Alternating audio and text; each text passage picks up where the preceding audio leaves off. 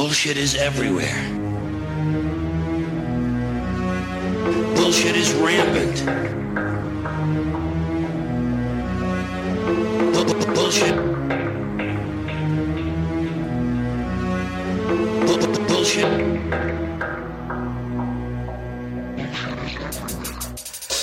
I want you to get up right now and go to the window, open it, and stick your head out and yell, "I'm as mad as hell, and I'm not going to take this anymore!" This is bullshit. I should have added that. Lieutenant Daniels from The Wire. That's a bunch of bullshit. I should have added that into the theme. Welcome back. Bullshit Filter, episode 7, I think. How are you? Oh, my name's Cameron Riley. How are you, Ray Harris? Fine, doing great. How are you? I'm good. You're excited about your upcoming trip to the land of I cannot wait. I'm looking forward to it. I think I'm gonna do the test of manhood where you run randomly into a field or whatever. I don't know what you call them, and I'll show you. And punch a kangaroo and run away real quick. I've seen a couple of videos. We call that Monday morning, right? That's what we do. Yeah. I thought you were going to say, well, let's organize it. We can sell some tickets. You rock up to the office, people go, hey, happy Monday. You punched a roo yet? Yeah, punched a roo, mate. Oh, good. Glad you punched the roo. One of my coworkers said, they can kick your chest through your stomach. And I'm like, well, I don't know. I'm a pretty good runner. So he'd have to catch me first. Yeah. Oh, You've seen how fast a roo can jump, man. Oh, shit. Yeah, it'll be on maybe a baby kangaroo. Half a second. Maybe a baby roo. All right, let's get on with this. So, we've been doing this background on the Syrian Civil War. And trust me, folks, when I say we are getting close to I can the feel Civil War. Yeah, we're getting close. It's in the notes. That's how close it is. But we got a little bit more background to give you first. Don't fucking roll your eyes at me when I say that. This is where they were. If you want to understand, you need to understand. You need to get the background. And one big piece of the Syria puzzle that we haven't talked about yet is the role of Lebanon and the Lebanese Civil War that ran from 1975 to 1990, 91, depending on when you wrap it up. I remember it. I'm sure you remember it, Ray. Oh, yes. We were around. It was constant. It was one of those things that just went on forever. 15, 16 years. There was constant footage, I remember growing up, in the news of, fucking the Lebanese Civil War still going on. 15 years. World War II went for 5 years. World War I went for 3 years, 3-4 years. World War II went for 4-5 years. This is going on, 6, maybe 39, 45. Yeah, 5-6 years. This went on for 15, 16 years. It's like, it was insane. So anyway, we're going to talk about that today, and over the next couple of episodes, we're going to talk about that. We're going to talk about the Suez Crisis and the role that that played, and the Eisenhower Doctrine. We're going to get back to sort of Hafez al-Assad and his relationship with the US, particularly during Gulf War I. We're going to talk about Bashar al-Assad coming to power. We've got a lot of stuff to cover, and then we'll get to the Arab Spring at some point. All right, so suit up, people, because we're about to, well, for us, it's going to be 3-4 hours. You get to break it up, but so just get ready, because here it comes. Yeah. Now, the state of Greater Lebanon, like the rest of this area, was created in 1920 during the French Mandate. French came in, as you'll recall. They looked at this whole area that they were given after World War I. The former Ottoman territory sort of split between themselves and the British. And they went, let's just break all this up. This is too big. It's too big. How do you eat an elephant? One bite at a time. So they carved it up. And the Lebanon, as it is today, it sits on the coast of the Mediterranean. If you can visualize, if you don't have a map in front of you like I do, visualize the sort of the top of Africa, the Mediterranean Sea there. So you've got Egypt, and then if you go around the Mediterranean Sea, sort of if you go east of Egypt, you go up through Israel, then you've got Lebanon, it's on the coast. Then you get a bit of Syria, then you get into Turkey. So it's sort of surrounded by Syria, and then it sort of juts, the southern border of Lebanon juts onto the northern border of Israel. Now, it was created by France to be a safe haven for the Maronite population of the Mutasarifa of Mount Lebanon. Yeah, Mutasarifia. That was one of the administrative units of the Ottoman Empire, like what would you call that? Just a satrapy for listeners of our Alexander the Great podcast. A satrapy, Mutasarifia. If I could just throw something in now, supposedly, because here we are talking about two European powers, Britain and France, getting territory. I mean, they're almost, awarded it after World War I, or they've awarded themselves because they were the ones involved in the Paris peace talks. But supposedly, the League of Nations gave the mandate to Britain and France. Now, the mandate system was supposed to differ from colonialism, where they pretty much outright take whatever they want. It's supposed to help govern a country as a trustee while the inhabitants learn to stand on their own. And at that point, they will become an independent state. So it certainly had a very noble aim to it. But as we're going to see, Britain and France had made a lot of money over centuries taking natural resources. So it's not exactly in their DNA to help some other country stand up on its own and then just walk away. It's going to be very hard for them, and it's certainly not going to be a clean break. What I found was interesting right before the Paris peace talks, the how do you say it? Is it the Maronite? Maronite, I think, yeah. Maronite patriarch, Ellis Peter Hoyek, I'm sure I'm saying his name wrong, basically sent a memorandum to the Paris Peace Conference, and he was trying to justify getting all of this territory to be put under them. They're like, we've had this famine while y'all had World War I going on. We had this famine that lasted, 4 years. Thousands, people have died, like half of their population died. So we need to extend the land. We need to get more land than you probably want to give us, so that way we can farm the appropriate land, so this won't happen to us again. So these, because they're Christians and they're sending a request to a group of Christians in Europe, it's pretty much going to be answered. And so they're going to get a lot of area that you could argue that they shouldn't have got, but it's going to include the coastal towns of Beirut, Tripoli, Sidon, and Tyre, and they want the respective hinterlands that come with that. So they're going to get a nice chunk of land from this, because their fellow Christians in Europe are going to obviously want to favor them over the non-Christians. Yeah, and we should explain why there are Christians in the middle of the Middle East and what they're doing there. Because I wasn't overly familiar with the Maronites. I'd heard of them before, of course, but I really didn't know much about how they fit into the whole thing. Which is weird, because I spent a lot of my time reading about early Christianity, but they're kind of a little bit late for me. They're 4th century. That's old, man. That's old where I'm at. It's all over by the 4th century. Or they're new kids on the block. You can look at it either way. Step by step, ooh baby, gonna get to you, girl. Ooh. Step by step.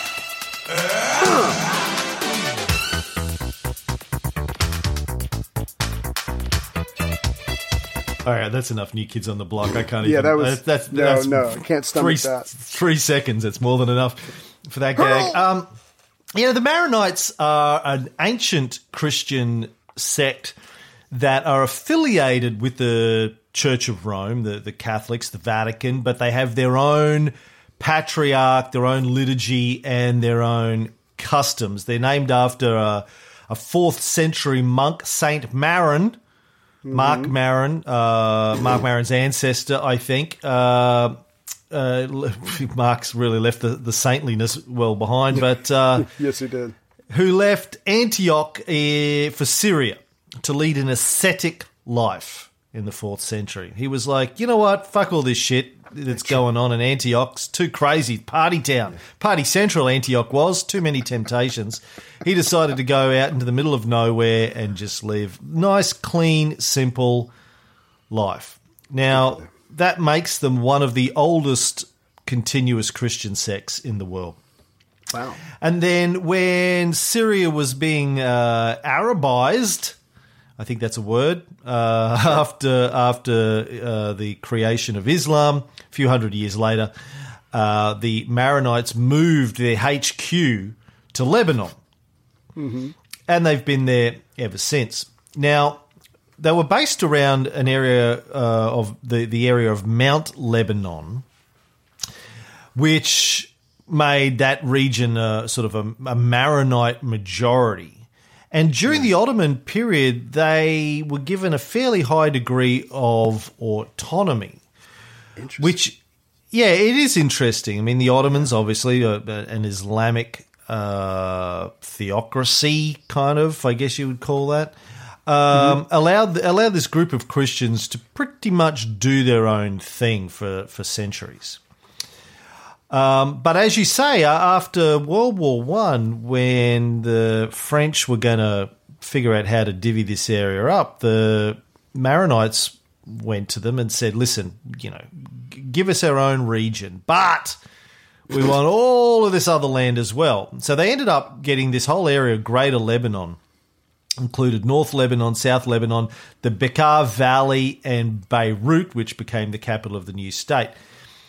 And even though the Christians had been a majority in the Mount Lebanon region, once they were all joined together, they didn't really have a majority anymore. With the new state, Christians were about 51%, Christians in total, Maronites being about 30% of the total, and the Muslims made up the other 49%. So it was pretty much an even split. But the Christians, the Maronites in particular, ended up in control of the state. And this is going to be the cause of problems down the track. The flag of this new Greater Lebanon, well, just a bit of a show of thanks, just like Australia's flag is based on the United Kingdom's and America's flag is based on the British East India Company, to say thanks for to the world's second corporation for creating a country for us. The new Lebanese flag was the French tricolore with a cedar tree in the middle strip, the white. They were like, yeah, hey, who wants to design a flag? Oh, fucking can't be bothered. Let's just take the French one that was here yesterday, put a tree on it. Put a tree on it. Boom, done. That was the same marketing genius who came up with Saudi Arabia. Was that they brought them in to come up with that? Got a huge fee. It's like $20 million to come up with that flag. Just put a tree on it. Fucking done. I'm out. Outies. You take a picture of the tree. You lick the back of it. You stick it onto the flag. Boom. Yeah. Penny. Yeah. It didn't come up. The tree wasn't the first thing he came up with. Right. The first thing he came up with was like it was a meerkat. He put a meerkat on there, like no, it doesn't feel meerkat. He's like, no. He had options. Like he wasn't a one trick pony. This guy, he had like 15. Just cut out magazines. He cut out little pictures of shit. Just stuck it on the middle of the French flag. What about this one? They had to be Syrian. They had to be for. So anyway. Oh, good point.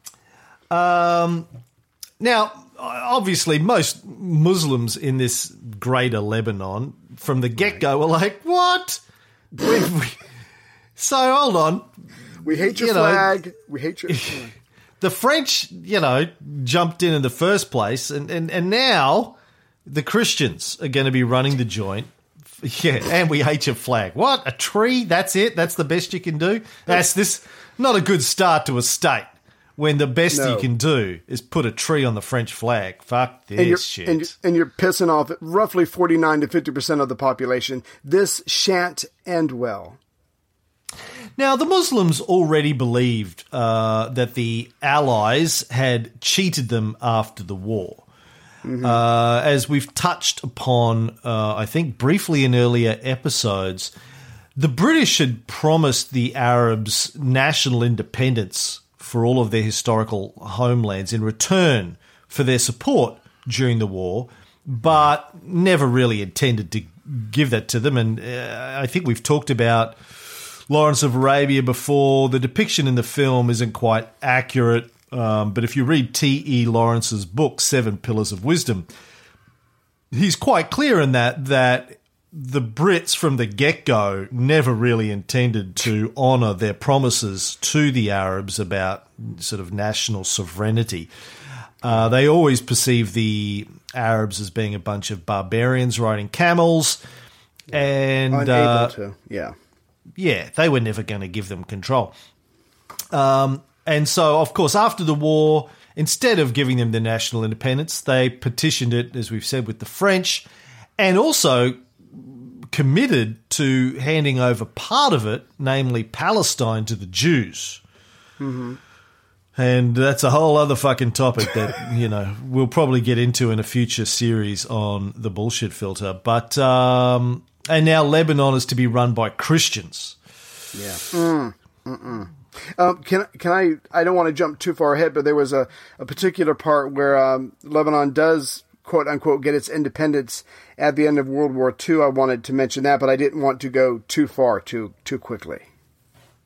Well, yeah, you can touch on that. Sure, go ahead. Yes, so excited. Okay, this is my chance. Okay, so Lebanon was promised its independence, and on November 22nd, 1943, obviously during World War II, that was in a way achieved because Free French troops who had invaded Lebanon in 41 to get rid of the Vichy, the French Vichy forces, they kicked out the Vichy, and in 1946, they did leave, but like you said, the Christians, the Maronites assumed power over the country and the economy. Now, this, I respected this. This shocked me in a pleasant way. The parliament was created in which both the Muslims and the Christians had a set quota of seats. According to the Constitution, or however it was worked out, the president would be a Maronite, the prime minister would be a Sunni Muslim, and the speaker of Speaker Parliament would be a Shia Muslim. So each religious group gets a very powerful position within the government. As long as you can maintain that position, then theoretically things should be okay. But as we've said before a billion times, when you have a bunch of Christians come in, take over, control this area that clearly should belong to the Muslims, it's not going to make everybody happy. But they were trying to work out some kind of deal in this one particular section of the Middle East. I've seen a lot worse deals. So this one kind of got me off guard with how much they were sincerely trying. Yeah, they were trying to create a secular state, and we've seen that was kind of a popular idea across the Middle East in the 30s, 40s, 50s, with the Ba'ath Party as well in both Syria and Iraq, and also Mossadegh in Iran and all that kind of places. So they were trying to do the same thing, and it sounds respectable on paper, but in practice, the Maronites were able to control most of the wealth and most of the political power in the country. Yeah. And the Muslims were sort of second-class citizens. Now, I can understand the Maronites had been there for 1,600 years. Mm-hmm. So that's a long fucking time. I mean, Europeans have only been in Australia for 250 years, and we treat that like it's an eternity. White people have only been in the United States and the Americas for 400 odd years. So we think that's a long time. They've been there for 1,600 years. Fair enough that they wanted to maintain their territory. I think the problem isn't that they wanted to maintain their autonomy in the Mount Lebanon area, as they had a land grab. They wanted more area, more control, more power. But in doing so, they created this massive region of conflict. Now, the Muslims who lived in this new Greater Lebanon state constantly demanded reunification with Syria, which they had felt they had always been part of anyway. And that eventually brought about an armed conflict between the Muslims and the Christians in 1958, when the United Arab Republic was created. I think we've touched upon this briefly before. And the Lebanese Muslims wanted to join it. The Lebanese Christians were strongly opposed to it. And this sort of the first time where the US gets involved in Lebanon. 1958, Ike. Yeah. Ike Eisenhower. Sorry, President Ike. Nope. Is that what you're going to say? That's President Ike, please, if you don't mind. Yeah. Please, thank you. Yeah. Or Pike, as they used to, P-Ike. I don't know, fuck, whatever. Ike sends in US troops to Lebanon in 1958. Now, you might well ask, why? Why is the American president sending troops to Lebanon in 1958? What has Lebanon got to do with America, America's security, American interests in 1958? Didn't Roosevelt and Churchill sign the Atlantic Charter in 1941 that said, hey, we're not going to get involved, self-determination for countries, etc.? And we all know that was worth the paper it was written on, but his justification was something called the Eisenhower Doctrine. American presidents love to create doctrines for themselves. Can't wait to see the Trump doctrine. That's going to be a corker. No, you're wrong. See, you had Obamacare that helps people. He's going to have the Trump wall, which doesn't help people. He's going to put his name on the wall. I just know it. It's going to be fantastic. It's going to be tremendous. People are going to love it. The Eisenhower Doctrine, as our token American, do you want to explain the Eisenhower Doctrine, Raimondo? Yeah. Yes, please. The Eisenhower Doctrine was issued by President Dwight David Eisenhower on January 5th, 1957, within a special message to Congress about the situation in the Middle East, and it was approved by Congress March of that year. Now, in this doctrine, a Middle Eastern country could request American economic assistance or aid from U.S. military forces if it felt it was being threatened by armed aggression. Now, Eisenhower singled out the Soviet Union in his doctrine by authorizing the commitment of United States forces to secure and protect the territorial integrity and political independence of such nations, requesting such aid against armed aggression from any nation controlled by international communism. Now, the reason he used the term international communism, because it made the doctrine that has his name on it have a much broader approach. Any country that had anything to do with any communism that was attacking or threatening or whatever country, they could use the Eisenhower Doctrine to ask for military and or financial aid from the United States. So if it was even slightly red, pink, whatever, and you're harassing someone, they can ask for aid from the most powerful country on the planet. And because Eisenhower feared radical nationalism would somehow combine with international communism, he was ready and willing to send U.S. troops to the Middle East, but obviously under certain circumstances. Now, getting back to the United States part of this, the doctrine would help regionally if there was an independent Arab regimes, because at this point Nasser of Egypt is starting to exert a lot of political control because he wants the Middle East to be his sphere of influence. So the Eisenhower Doctrine is not only trying to help countries, it's trying to keep the USSR out, but it's also trying to isolate Nasser. So this is one doctrine that has multiple purposes, and he's putting it out there. And again, this is just him saying, if you need help, call on us, especially if they're communist pinko bastards. We will come spend our time, treasure, and blood defending you.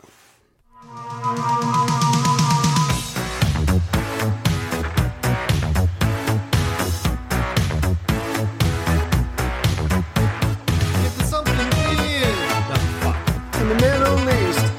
Ow! Who are you going to call? Something strange in the Middle East. Who are you going to call? Eisenhower! Yeah. This whole the hypocrisy of this is astounding, and you know we've talked a lot, fucking a lot, on the Cold War show about how the Cold War was driven by economic spheres of influence. America wanted the entire world to be in the American capitalist economic sphere of influence so they could trade with as many countries as possible because the American economy depended on foreign trade because they were producing too much surplus for domestic consumption. They needed to be able to trade with as many countries as possible. The Soviets, on the other hand, were trying to create their own competing sphere of economic influence, so they could trade for a variety of reasons, but mostly because they needed they needed the resources and they needed to be able to sell stuff to all these other countries. They wanted to be able to do their own thing without having to be part of the capitalist system. They wanted other socialist countries to be able to trade with. And so basically what Eisenhower's doctrine does is kind of justifies American military intervention in countries. But if the Soviets said, this is still happening today. So if the president of the Ukraine asks for Russian support and Putin goes, all right, well, we'll send in troops, America cries foul. But according to the Eisenhower doctrine, if a country asks for American support, then it's just all fine and dandy for America to send in troops. So it's kind of this two-world scenario or two-rule scenario. It's all right for America to do it if somebody asks for support, but if a country asks for Soviet or Russian support, then that's invalid. Then that's just aggressive Russian military operations. But in this case, he sent in troops to Lebanon. Now, Lebanon wasn't being attacked by any international communist group. They were there was a civil war, an internal civil war between Muslims and Christians. But the US said, oh, look, there's some wiggle room in there. Like, all you have to do is say, you think the Muslims are secretly working with the Soviets. Boom, that's enough. There it is. There's their justification. In we go.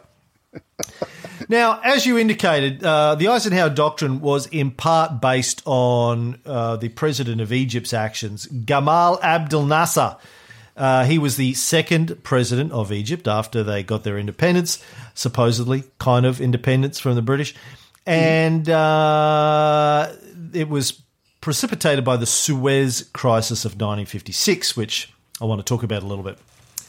So the Suez Canal, which was sort of, for people who don't know, it's like an artificial waterway in Egypt, connects the Mediterranean Sea in the north to the Red Sea in the south through the isthmus. I hate that word. Isthmus. I've never been able to say that properly my entire life. The isthmus. I can't do it. Isthmus. The fucking narrow piece of land that sort of bridges Egypt and I guess sort of the Middle East. It's incredibly important for trading. It provides a shorter journey between the North Atlantic and the North Indian Ocean. Sure. Going via the Mediterranean, the Red Sea, so you avoid having to go all the way around Africa, basically. Right. It reduces the journey by about 7,000 kilometres or 4,300 miles.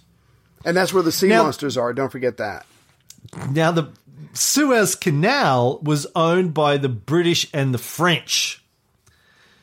Now, can I tell how? Sorry. If you're a reasonable person, you might be asking, why the fuck did the British and the French own this thing if it's sitting in the middle of Egypt? Yes, Ray, you can explain how. Cool, thank you. So the Suez Canal was opened in 1869 after 10 years of work, obviously being financed by the French and the Egyptian governments. However, in 1875, there's the Egyptian government is in massive debt. It has financial crisis that it's dealing with. So the Egyptian government, the ruler at the time, has to sell his shares in the canal operating company to the British government, which at the time had the Prime Minister of Benjamin Disraeli. So it goes from Egyptian hands. Benny Day! So the British are quite happy because they're the ones probably to a greater degree than anyone else. Maybe the French are coming a close second, that have a huge empire in the Far East, and they need to be able to get over there quick smart just in case something happens. And so now having this canal partly being owned by them is just a huge advantage for them that they should not ever want to give up, because it would be asinine and suicidal. And as we're going to see, that's exactly how they feel about this. Yeah, you don't think they had anything to do with the Egyptian government going broke in 1875 in the first place. That's deep. I like that. And about 7 years later, after they bought the Egyptian share of the Suez Canal, the British used political unrest in Egypt as an excuse to invade the country and take control of the entire thing in the first place. They're like, oh, look, you're threatening our Suez Canal. We have to come in. And then they basically took control of the entire country and kept control of it up until after World War II. Now, this control that they had of Egypt and the Suez Canal was important, not only for trade, but also in a military sense. In 1905, again, as listeners to our Cold War show will recall, the Russians were in a war with Japan. 1905. We've talked about this a lot in recent episodes of the Cold War show. And the British at the time refused the Russians access to the canal. They had a fleet stationed in the Baltic. The Japanese had launched a surprise attack on Port Arthur, which is on the eastern side of Russia. The surprise attack, kind of Pearl Harbor-y, 40 years earlier. Do they know any other type of attack? Anyway. Yeah. They've read their Sun Tzu, the Japanese, surprise attack. They're coming good. But the Russians had a fleet, as I said, in the Baltic, which is on the west side of Russia. They wanted to send that fleet round to the Japanese side to support the Russian fleet at Port Arthur. They wanted to use the canal, and the British were like, nah, don't think so. Fuck you. Not against our allies. Yes, so, they had to take the long way round. And that gave the Japanese time to consolidate their position. So, and then in World War I, again, Britain and France closed the canal to non-allied shipping. Ooh. So it was used militarily and politically over and above, purely for shipping, for commercial, trade. Yeah. And then after World War II, it became a major conduit for oil shipping. In fact, I think about half of the traffic through it after World War II was oil, going from the Middle East to the rest of the world. So it was not only incredibly important for a whole variety of reasons, strategic as well as commercial, potentially a huge source of revenue to whoever owned it, because half of the world's oil, well, no, half of the traffic through it was oil. So a large amount of the world's oil, let's say, was going through the Suez Canal. If I can just add to that a little bit, during World War I, obviously with non-Allied ships not being allowed to go through, the Germans and the Ottomans tried to force their way through the canal in February of 1915, which caused the British to commit 100,000 troops to the defense of Egypt for the rest of the war. So now not only do they control it, but they literally control it, because they have troops there that can manifest their will. So after World War II, Britain is reassessing its role in the world, because obviously, along with the Atlantic Charter, like you said, it looks like it's the beginning of the end of the British Empire.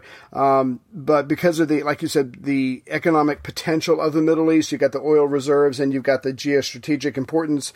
They're going to, and obviously this with the Cold War in the background, this becomes even more important. They really want to hold on to it. They keep the troops there, and also, Britain is really trying to use its influence in Egypt and obviously its influence in Iraq to really control the Middle East region. So they have friendly governments in those two countries. They've got Egypt, they've got the canal, they've got the oil coming to them. So even though Britain is suffering, the British Empire is suffering a reduction in size after World War II, they're still doing pretty well, and it all hinges on possession of the canal. So they obviously cannot let this go anytime soon.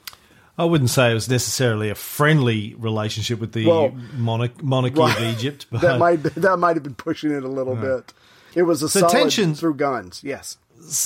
Tensions between the British and the Egyptian had been rising for decades, and in 1936 they signed a treaty which granted the British a 20-year lease on the canal. Oh, good. In return for removing their troops from Egypt, except for 10,000, which were ostensibly there to protect the canal. Right. Always good to have a reason to leave 10,000 highly armed and trained troops in somebody else's country. But after World War II, there were more anti-Western riots in Egypt, which led to a successful coup to overthrow the monarchy in 1952. A coup, by the way, which was supported by the CIA. That doesn't sound right. Who provided funds and promises of military support. Yeah. Now, based on everything we've covered in the Cold War show and in this show to date, Ray, why would the CIA support a coup? Now, Atlantic Charter, 1941, self-determination of nations. Right. Why would the CIA provide assistance for a coup in Egypt? Well, even though it doesn't sound like it, we're really doing it for their benefit. Because, again...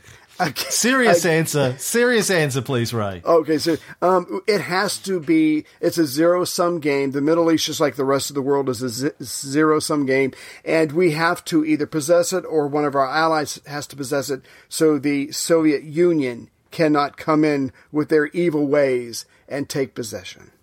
But one of your allies did possess it, Britain. Mm-hmm. I don't know, maybe they were pissed at him, I don't know. Well, we know from their last show that the US, despite, waving happily in photographs together, there was, a deliberate process during and then after World War II of America dismantling the British Empire and taking it for themselves. We did that to our allies? We're assholes. Well, you're not alone. Everyone's done it, and even though the British had supposedly withdrawn most of their troops except these 10,000, they still had a lot of influence with the monarchy there. So the CIA wanted to lessen. Put a friendly in power there, and that's what they thought they were getting. Didn't turn out that way, but this is the first time the CIA had done this. This is even before they overthrew Mossadegh in Iran. This time they didn't really actively get involved. They just provided funds for the coups. Is that what people who do a coup? Coups? It is now. The coups. And they promised, look, if you get into trouble, the US will come in and support you. Just all you have to do is say Eisenhower Doctrine, and we'll be there. They say, well, that hasn't been invented yet. Don't worry about it. We're going to invent it. It's easy. So good. Now, in May of 1953, the US Secretary of State, John Foster Dulles, the brother of the director of the CIA, Alan Dulles, asked Abdel Nasser to join an anti-Soviet alliance. And I like this. Nasser replied saying that the Soviet Union has never occupied our territory, but the British have been here for 70 years. How can I go to my people and tell them I am disregarding a killer with a pistol 60 miles from me at the Suez Canal to worry about somebody who is holding a knife 1,000 miles away? Oh, snap. There's no answer for that. Well, I think this is interesting, right? So even that point, the US is it's the way that the US perceive the difference in the way that they perceive the Soviets as potentially wanting to control these areas in the Middle East versus the British who really did control and the French, who really did control these areas. Right.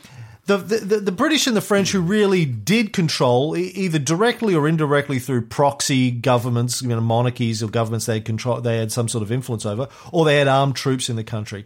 That's okay, because why? Why is that okay? There's no if you're looking at purely on a ethical or moral basis. Yeah. Well, they have a huge fucking army in this country, or they've got nasty deals with the dictators, because that's what a monarchy is, or a military government. They're dictatorships of these countries, and the people are being oppressed. It's got nothing to do with morals or ethics, as far as I can tell. It's about economic sphere of influence. Well, the British and the French were part of America's economic sphere of influence after World War II. Mm-hmm. The Soviets weren't. So from the American perspective, the Soviets are the enemy. Whether or not they're actually doing anything, they're the baddies. And NASA called them on it. Well, fuck, the British have been here for 70 years. They got 10,000 troops in my country right now. Why are the Soviets the bad guys? Yeah. Right? Anyway. So go ahead. I just want to add to, so you mentioned, did you mention in October of 51, the Egyptian government abrogated the Anglo-Egyptian Treaty of 1936? No, but jump in there. Jump in. Yeah. So basically, the Treaty of 1936, the terms which granted Britain a lease on the Suez for another 20 years. So Britain is like, okay, you can abrogate that piece of fucking paper, but I'm not leaving. I have treaty rights. You're breaking a treaty. And obviously I have the military in the Suez Canal. So obviously there's going to be a lot more tension between the British and the Egyptians. And that's going to give rise to all these different groups like the Muslim Brotherhood and things like that, where there's going to be instead of just being pissed in general and cussing the British out, these people are going to start organizing, they're going to start forming, and they're going to actually start taking action, and it's going to give the British a lot of headaches. But even though America itself is cutting the British at the knees in Egypt, they're not quite done yet. And I just want to mention this one thing real quick. So Britain is trying to mend their relationship with the Egyptians even after the July 1952 military coup with the Free Officer movement. They overthrow King Farouk. So they approach the Egyptians again and they say, look, here's what we're going to do. It's like 1953, 1954. We are going to give up British rule of the Sudan, and we'll do that by 1956. And in return, Cairo will promise to abandon the Nile Valley region. So this is something, again, that's good on paper. In October of 1954, Britain and Egypt concluded the agreement of a phased evacuation of British troops from the Suez base, and they agreed to withdraw all their troops within 20 months. Obviously, like you said before, they get to still maintain the base. They have a right to return within 7 years, and supposedly, according to this, the Suez Canal Company will revert back to the Egyptian government in November of 1968. So they're laying the groundwork for trying to peacefully, gradually, slowly give this over to the people who actually live in the country, but it's not going to go down quite that smoothly. Exactly. But the British did eventually, under pressure from Nasser, remove the troops that remained in June of 1956. Now, I want you to think about something, everyone. Just to take your country, whether it's Australia or the United States, and obviously difficult if it's England, because I'm going to talk about England or the United Kingdom as the example. But imagine your country was being controlled by the United Kingdom up until 1956. Mm-hmm. Had massive amounts of troops there and was using that threat. We've talked about gunboat diplomacy, I think on the Cold War show, where you send your diplomats in with a briefcase and a pen, but there's a flotilla of naval battleships just off the coast to just make sure that it goes well. Well, when you actually have troops in the country, that's the ultimate form of gunboat diplomacy. Hey, we'd like you to agree to these terms on this contract. What? Those troops over there? Ignore them. No, it's got nothing to do with it. Yeah, they're not even paying attention. It's just you and me here. Just you and me. Those 10,000 guys, ignore that. So just imagine that. Like, imagine that you didn't have any genuine democracy or self-determination as a country up until the mid-50s. Like, fucking Don Draper is already working at Sterling Cooper fucking, doing ads for cigarette companies. Banging chicks, smoking cigarettes, And the British are still controlling the place. That's only 70 years ago, man. Like, it's not a very long time. And we look at countries like Egypt and all the problems that they've had, and the rise of dictators like Mubarak, and then the Arab Spring and Tahrir Square and all this kind of stuff, and the control still today by the military. It's not surprising when you realise that the British were in control of the place up until 70 years ago. As I've talked about, I'm not sure if it was on this show or the other show, learning how to self-govern has taken every country in the world a long, long time to work out. You look at even the major Western democracies, particularly England and the United States. It took centuries to try and figure out how democracy would work. And we know it's far from perfect already today. I mean, look at just fucking Theresa May and Trump are in power. But, it works as well as democracies work. It took centuries to kind of figure out how to do that. Learning how to self-govern and put into place systems where there's checks and balances, judicial versus executive, takes a long time for that to be bedded down. Doesn't help also when the people that are put in power or come to power immediately after independence are essentially military dictators in their own right who don't really want a well-functioning democracy. Anyway, so in June 56, the British removed their final troops, and the very next month, July 56, NASA nationalised the Suez Canal and closed it to Israeli shipping. Damn.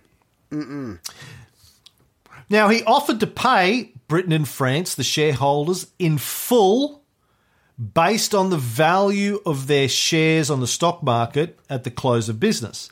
A bit like, people will remember who listened to the Cold War show, Castro, after they took control of Cuba, 59, they said, hey, listen, we're nationalising telephone company and a number of the businesses in Cuba that the Americans owned, United Fruit Company. Yes, they may have bought the rights, the exclusive rights for these businesses from our government in the past, but those governments were corrupt dictatorships, so really we're invalidating those deals. But we're not animals. We will pay you back in full for the value of the business. This is what NASA said as well. Look, you did this deal with fucking a king, with a monarchy. The people don't recognise the power of a corrupt monarchy. Fuck that deal. But we're terminating the deal, but we will pay you back. We will buy it from you. We're terminating it, but we'll buy it from you. Right. That's not a bad deal. Well, when you have a newly independent country that's been either controlled by the Ottomans or the French or the British for centuries, to all of a sudden go, you know what, we're taking back control. The people are renegotiating the deals. It's new management, under new management. Aegis under new management. All those other old contracts, man, they're up for negotiation. So anyway, but by taking control of the canal, as I explained earlier, he could seriously impact access to the West to oil from the Middle East, which had the potential to destroy their economies, not to mention the military strategic value of the Suez Canal. So this was not going to go down well in the West. And if I could give just a little bit of background to the crisis that's just been created, if you think about it, you've almost got like at least four different struggles going on all at the same time. You've got the Cold War, the United States and the Soviet Union trying to influence territory. You've got the anti-colonial Arabs against the remaining imperial powers, Britain and France. You've got the Arab-Israeli dispute, and you've got the different various Arab states trying to get leadership of the Arab world because they all want to be the big man in their part of the world. You can't blame them because everybody else has been playing the game. Why shouldn't they? And during this time, there's a feud going on between Nasser and the Prime Minister of Iraq, Nouri el-Said, for Arab leadership. In fact, Nasser's got Cairo radio calling for the overthrow of the government in Baghdad because clearly Nasser wants everybody else to be destabilized or weakened so he can have the entire Middle East, as far as possible, to be his sphere of influence. So in comes the United States, and they're trying to calm the situation down. They want to set up, because again, if you ask the Americans anything, what's today, what color's the sky, whatever, what's your daughter's middle name, the only thing they're going to say is, communism bad, we have to defeat it, because they cannot see anything else. So the United States comes in roughly around this time, and they say, we want to set up the Middle East Defense Organization to keep the Soviet Union out. And they talk to Nasser about it. And again, but like you said before, he doesn't give a crap about Soviet Union. All he cares about is Israel. That is his enemy, and he's trying to make a lot of anti-Western statements to drum up support, to get a lot of sympathy, to get the people all over the Middle East on his side. And so again, the locals, they don't like the British and the French. They don't like them being there. The United States wants to build Egypt up as the center of this Middle Eastern Defense Organization, but they're having trouble with Nasser because he doesn't want to commit really to one side or the other, and he's hoping that they can play these two off of each other. And the Americans just cannot understand this because they're hoping the fear of the USSR will bring all the Arab countries together, and not only that, but also hopefully see them make a deal, make some kind of peace treaty with Israel. But that's not going to happen because as far as the Middle East is concerned, they don't give a crap about what's going on between the United States and the Soviet Union. They just care about what's going on locally. And I like the part where United States offered Nasser $3 million to join the Middle East Defense Organization. Don't get me wrong, he took the money, but he didn't join the organization. He said, yeah, I'll cash that. Ching. But he keeps the money. And what he wants to do is he wants to have Egypt be the dominant power in the Middle East, and then it will join with the United States as an equal partner against the Soviet Union. And of everything that we've said here on this series and everything we've said on the Cold War show, you know that America, there's just no way they're going to allow that to happen. You can join us, but you will be the junior partner because we're the freaking United States.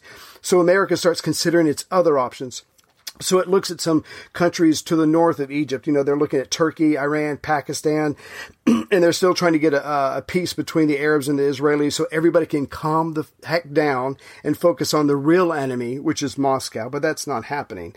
But again, they're able to get the Baghdad Pact, which is a bunch of countries coming together, but it also includes the United Kingdom. And again, they're just trying to build up this bulwark against the Soviet Union. But again, everybody in the area, all they care about is getting either money from the United States or seeing who's going to dominate in the Middle East. So everybody's got their own reasons for trying to make various moves. But again, what it comes down to is that the local people don't trust Britain, they don't trust France, and they don't give a crap about all the hatred and fear that America is spewing about the Soviet Union, because all they can see is Israel, its creation. They've had land taken away from them. They had 100,000 Lebanon, so many refugees get kicked out of the country. So these people want to wipe out Israel, put everybody back. Palestine, thank you. I'm sorry, I apologize. And trying to put everything back the way it was before the Western powers screwed it all up. So the Americans have one view, the British have another view, the French are trying to hold on to their possessions in North Africa, Soviets have their view, and everybody in the Middle East has got their own view, and it's all different. And the United States is trying to strangle everybody, to try to rope everybody in and make them do what they want, and they simply cannot, because everybody is now trying to be the master of their own domain, and it's driving the Americans and the British crazy. But are you still master of your domain? I am king of the county. You? Lord of the manor. I'm queen of the castle. I'm out. I'm out. Now, so NASA taken the Suez Canal. Britain and France have a little secret tete-a-tete with their friends in Israel. And they decide amongst them to start a war with Egypt, take control of the canal, and overthrow NASA's government. Now, we should point out that Israel at this point is what, like 8 years old? It's been around since like 48. It's a kid, 47, 48. You know, it's not even 10 years old, Israel. And it's gone, a war? Fuck yes. Oh, I'm in. fuck yeah. Like, let's do this shit, man. Don't like those Egyptians. You know what? The Arabs already don't like us. What can we do to make them not like us more? Start a fucking war with them. Oh, that's the way to handle things. You know what a mature country does?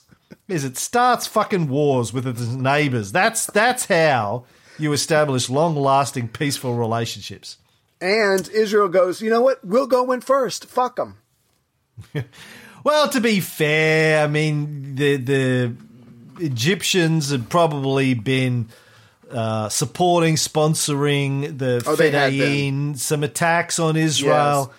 But Israel just takes it up a notch here. But as you say, the secret plan is Britain and France. It's not a good look if Britain and France just fucking launch an illegal attack. Fuck the United Nations and the Security Council, which, you know, they just set up 10 years ago to make sure that this shit doesn't happen. Security Council was set up to stop people by the fucking two of the permanent members of the Security Council, I will point out, Britain and France.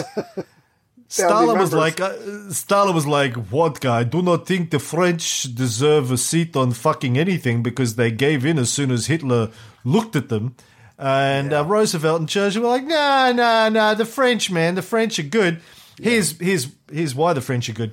So, yeah, not a good look if Britain and France just go in and fucking invade. They're going to have a hard time explaining that. But if Israel starts a war with Egypt, I mean, no one can complain about that because the Israelis just need to go, hey, Holocaust, and they go, oh, shit, yeah, sorry, okay.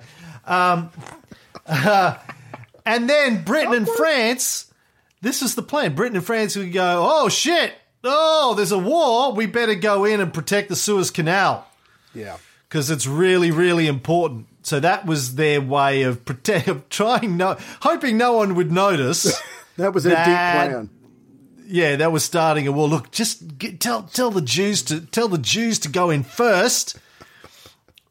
We'll come in afterwards, and we can blame it on the Jews. Okay, everyone always blames everything on the Jews anyway, so like no one's going to notice.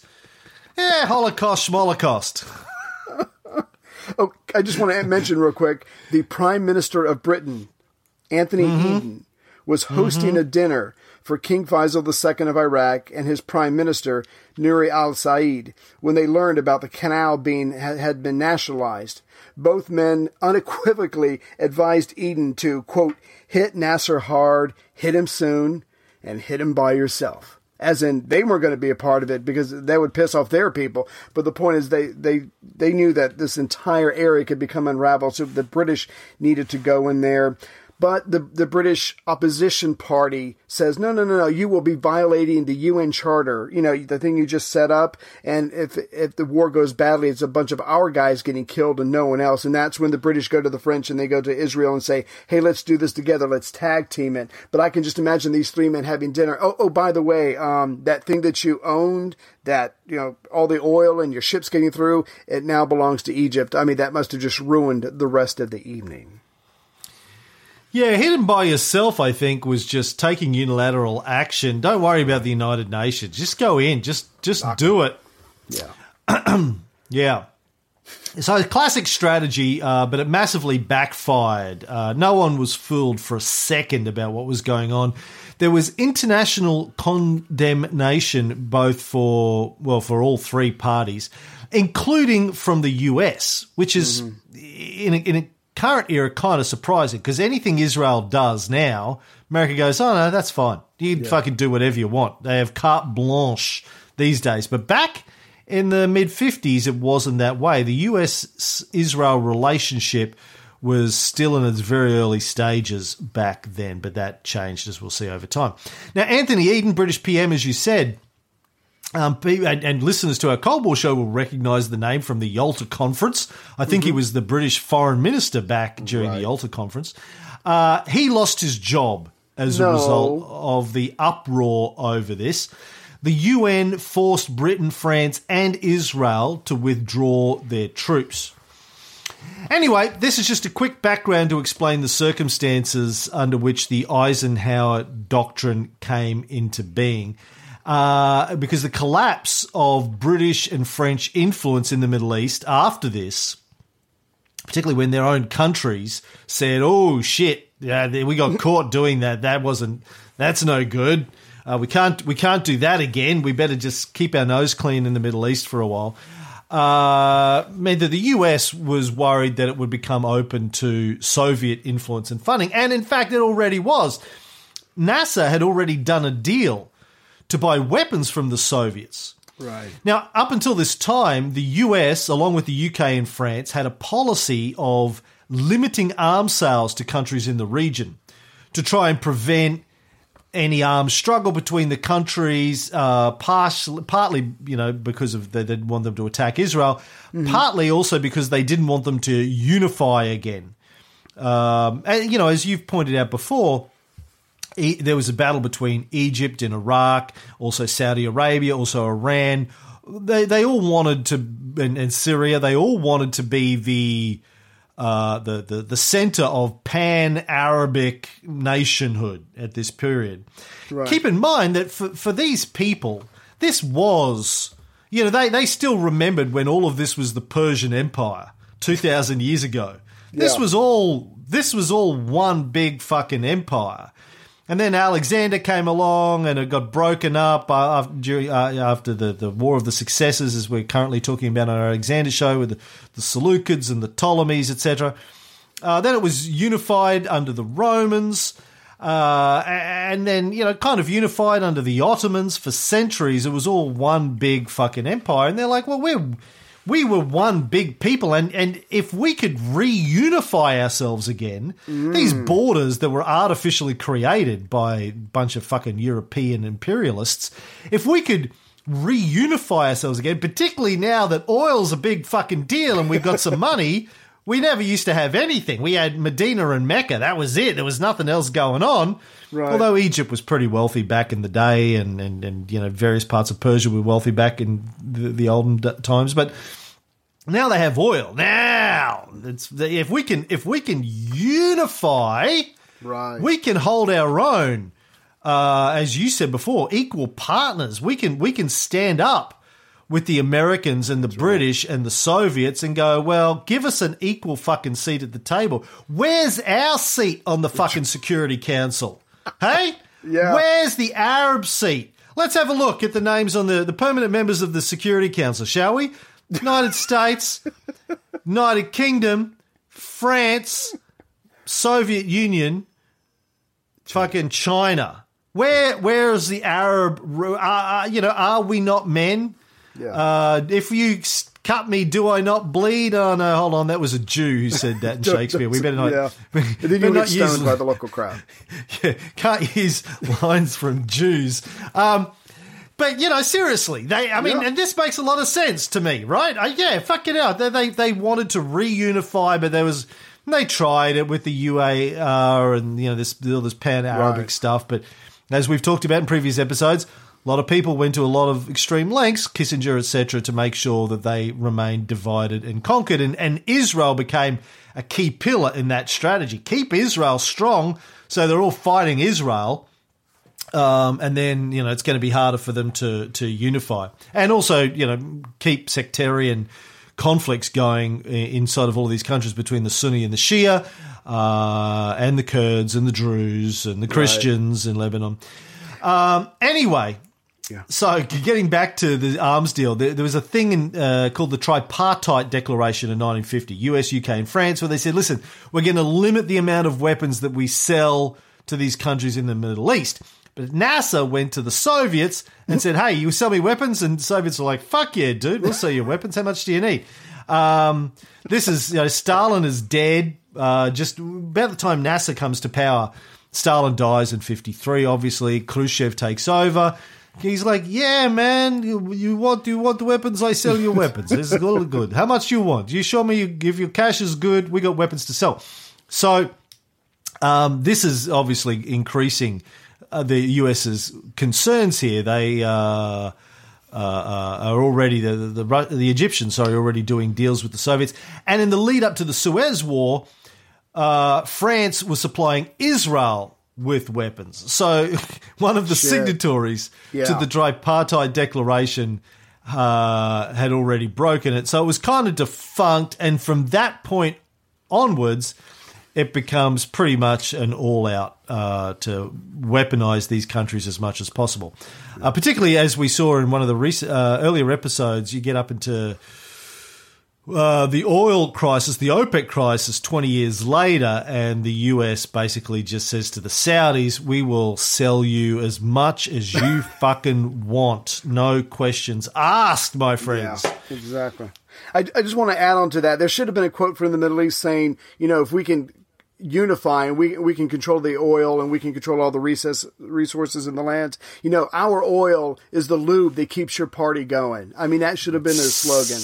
But anyway, I just wanted to mention something about the war because I found it so funny. So the British are moving troops around, the French are moving troops around, the Israelis are moving troops around, and the Americans have these high altitude flying planes that are going, the SR-71, I think it was. I don't know if that was the plane that was there yet. I'm trying to remember what year that kicked in. But anyway, so they're flying over all these areas, and they can see all the movements that these three antagonistic countries are making.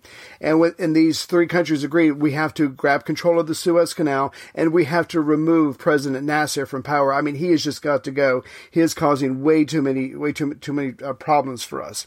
And I thought it was interesting that you mentioned that even though these three countries move in, they kick the crap out of the Egyptian military pretty quickly. Because it's a war zone, the canal is now useless. And when you combine that with pressure from the United States, and I was trying to figure out exactly how does one country pressure its ally, another country, into pulling out of a war. But what happened was Eisenhower threatened to sell the U.S. government's pound sterling bonds. So unless the Britain just happened to have enough money to cover that, obviously their currency would have suffered accordingly. So Eisenhower was not playing when he said, get the hell out of there.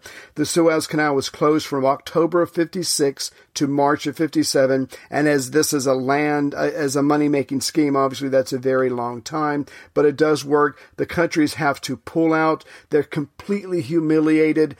Their standing in the area has shrunk significantly. They're not going to be able to launch any other attacks in the future after this humiliating loss, which means the United States is now going to have to be the ones to kick in the military if something goes wrong, because the French and the British have just been pretty much told, don't you ever go in there, at least in the immediate future. So America has truly committed itself to protecting this place, and if armed troops have to go in, there's a chance that they're going to have to be United States troops. So Eisenhower won in the short term, but he committed the United States for a very long time in the Middle East.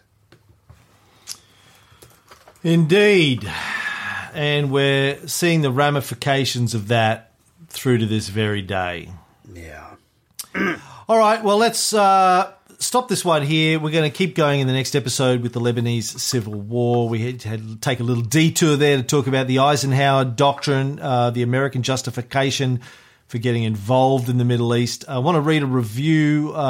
This one is from Andrew I Fall a Lot. This is the perfect format for a Cam and Ray podcast, United States. Andrew I Fall. I'm sure he's written reviews for us before. Thank you, Andrew. Mm-hmm. Says, if you're familiar with the other Cam and Ray podcasts, the BS filter will feel very familiar, and that is a good thing. I feel like this is going to be the perfect format. in order for the guys to expound their opinions while giving a good historical foundation. Since they don't have to stick to a single subject, they can explore any topic they want, Cam and Ray style. So if you like great historical knowledge, strong opinions, 80s music out of nowhere, and jokes about man-on-man sex in Las Vegas, you'll love this. The only suggestion I have is to bring back the negative reviews for this. The opinions expressed in this podcast are sure to piss off your average patriotic American, so the entertaining reads and dissents of the negative reviews will be highly entertaining, just like back in the Queen of Bithynia days. Yeah, if we had any, I would read them out. But so far, no negative reviews. You know I love to read a good negative review, Andrew. I fall a lot. Send us an email to whatever the fuck the email address is for the show. If you can work it out, I can't remember. Do you remember? Email at thebullshitfilter.com. No. Just send us an email to any one of our email addresses. Pick one. By the way, and give us your address again, because I think we've probably sent you something before. We'll send you a Bullshit Filter coffee mug, Andrew. But just tell us, folks, when you're sending us these emails, you got to tell us. We do a lot of fucking podcasts. Just go, hey, thanks for reading my review. Send me the mug. We're always like, well, we got to send a follow-up email. It's like people who send me emails going, I'd like a student subscription to the show. Right. Okay, which show?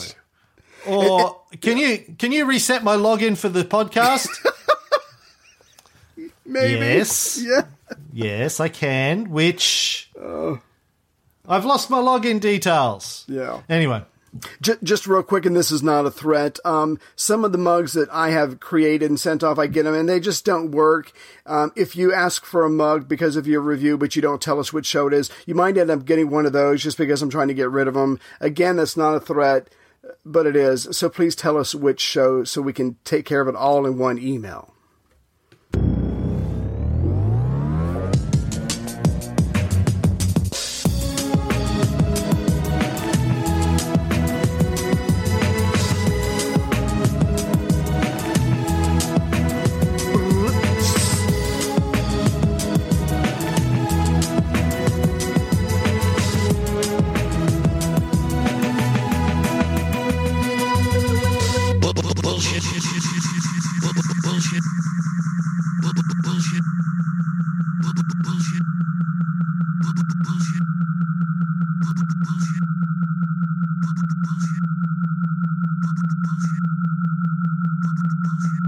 This